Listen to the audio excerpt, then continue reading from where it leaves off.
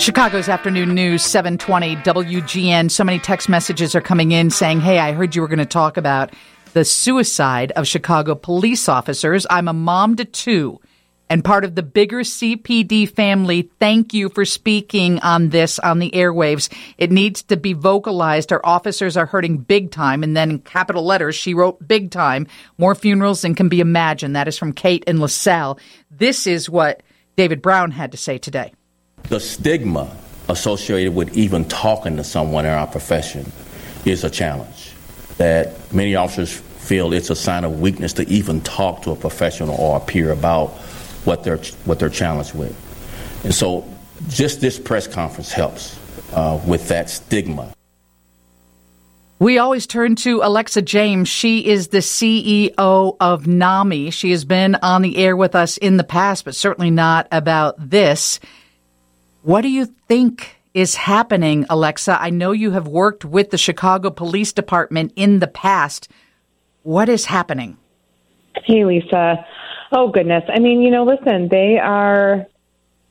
first responders have a really hard gig. They have a really hard job, just like first-line healthcare workers, right? Just seeing things, very little control over what they're responding to, what's coming next. They have to pivot a lot, which requires a lot of bandwidth. And then just add where we exist right now in the world when everything feels like too much. And then we are adding and adding instead of taking away and helping those folks re-energize.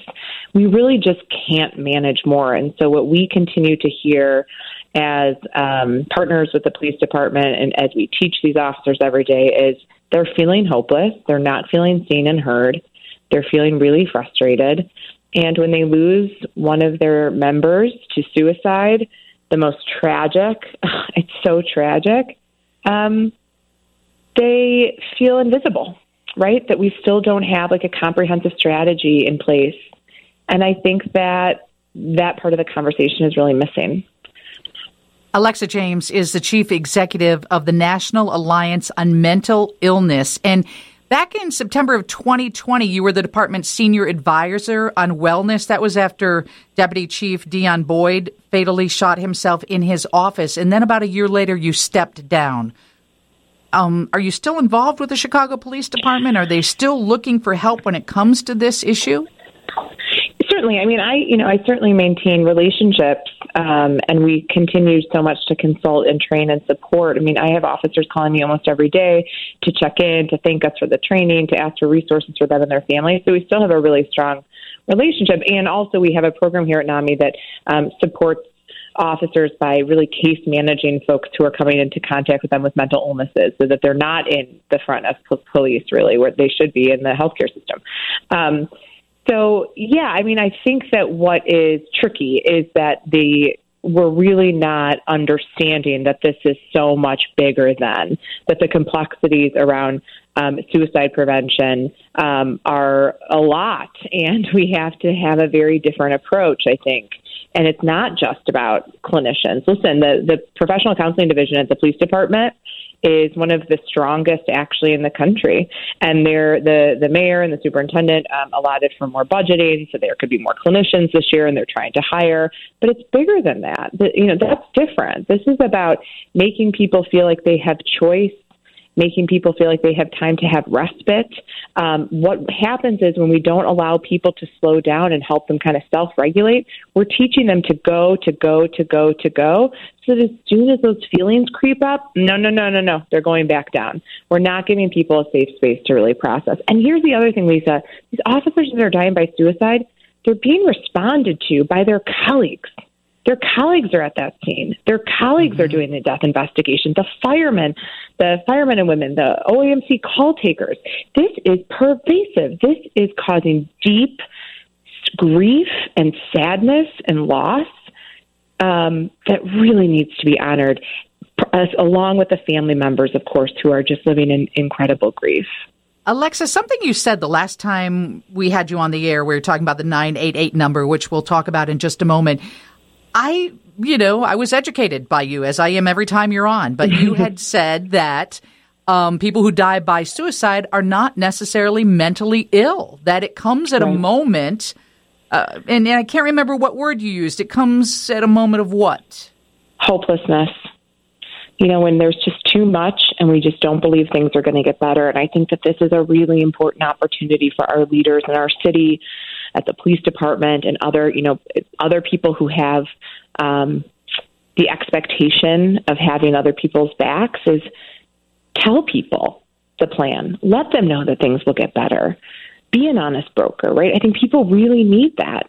That hopelessness is such an indicator to people feeling like, I can't do this anymore. I don't want to do this anymore. And there's a lot of that. And what I would tell your listeners is we have a wonderful helpline, and there's 988 now, and folks can certainly call or text 988 or call our helpline at 833-NAMI-SHY. But this doesn't have to be permanent. There are ways in which we can get to the other side. And there are ways that you can feel supported and really live a very fulfilling life. But we just got to all act like we're in this together, as opposed to like this infighting and politicizing. Well, and does it have to do with the days off or being asked to continue to work through, a point where you should be off for your kid's graduation or those types of things? I mean, that seems to be what the public wants to focus on. Right. I know. I mean, certainly, I would never sit here and say that I could operationalize police planning. And I certainly believe that a tired mind that is already stressed and burdened is not one that's particularly healthy or making good decisions. So this should extend beyond the suicide conversation, right? When you have a group of people who are exhausted, who are telling you they're exhausted, feeling super disconnected from family and their own lives, we just aren't making the best decisions, right? And I know that. I remember when I had my newborn, my doctor would say, you're not sleeping. It's basically like you're driving drunk. Like you are just not operating in the best way. And I think that giving people a break, letting them know when that break is going to be, and sticking to it is helpful. But yeah, it doesn't help wellness. It doesn't further our wellness behaviors. I read that you said suicides typically spike between May and October, and some officers are already at high risk of suicide if they're middle-aged men with access to guns who deal with significant trauma and stress. Is that what we're seeing? Is that the age group we're seeing in the Chicago Police Department? Yeah, I mean, we are. We also lost a very young woman, a young mother, a few weeks ago to suicide that doesn't fit that demographic. I mean, if you dig into the suicide research, sadly, they do have peaks from spring to fall for many different reasons, and it depends on age group.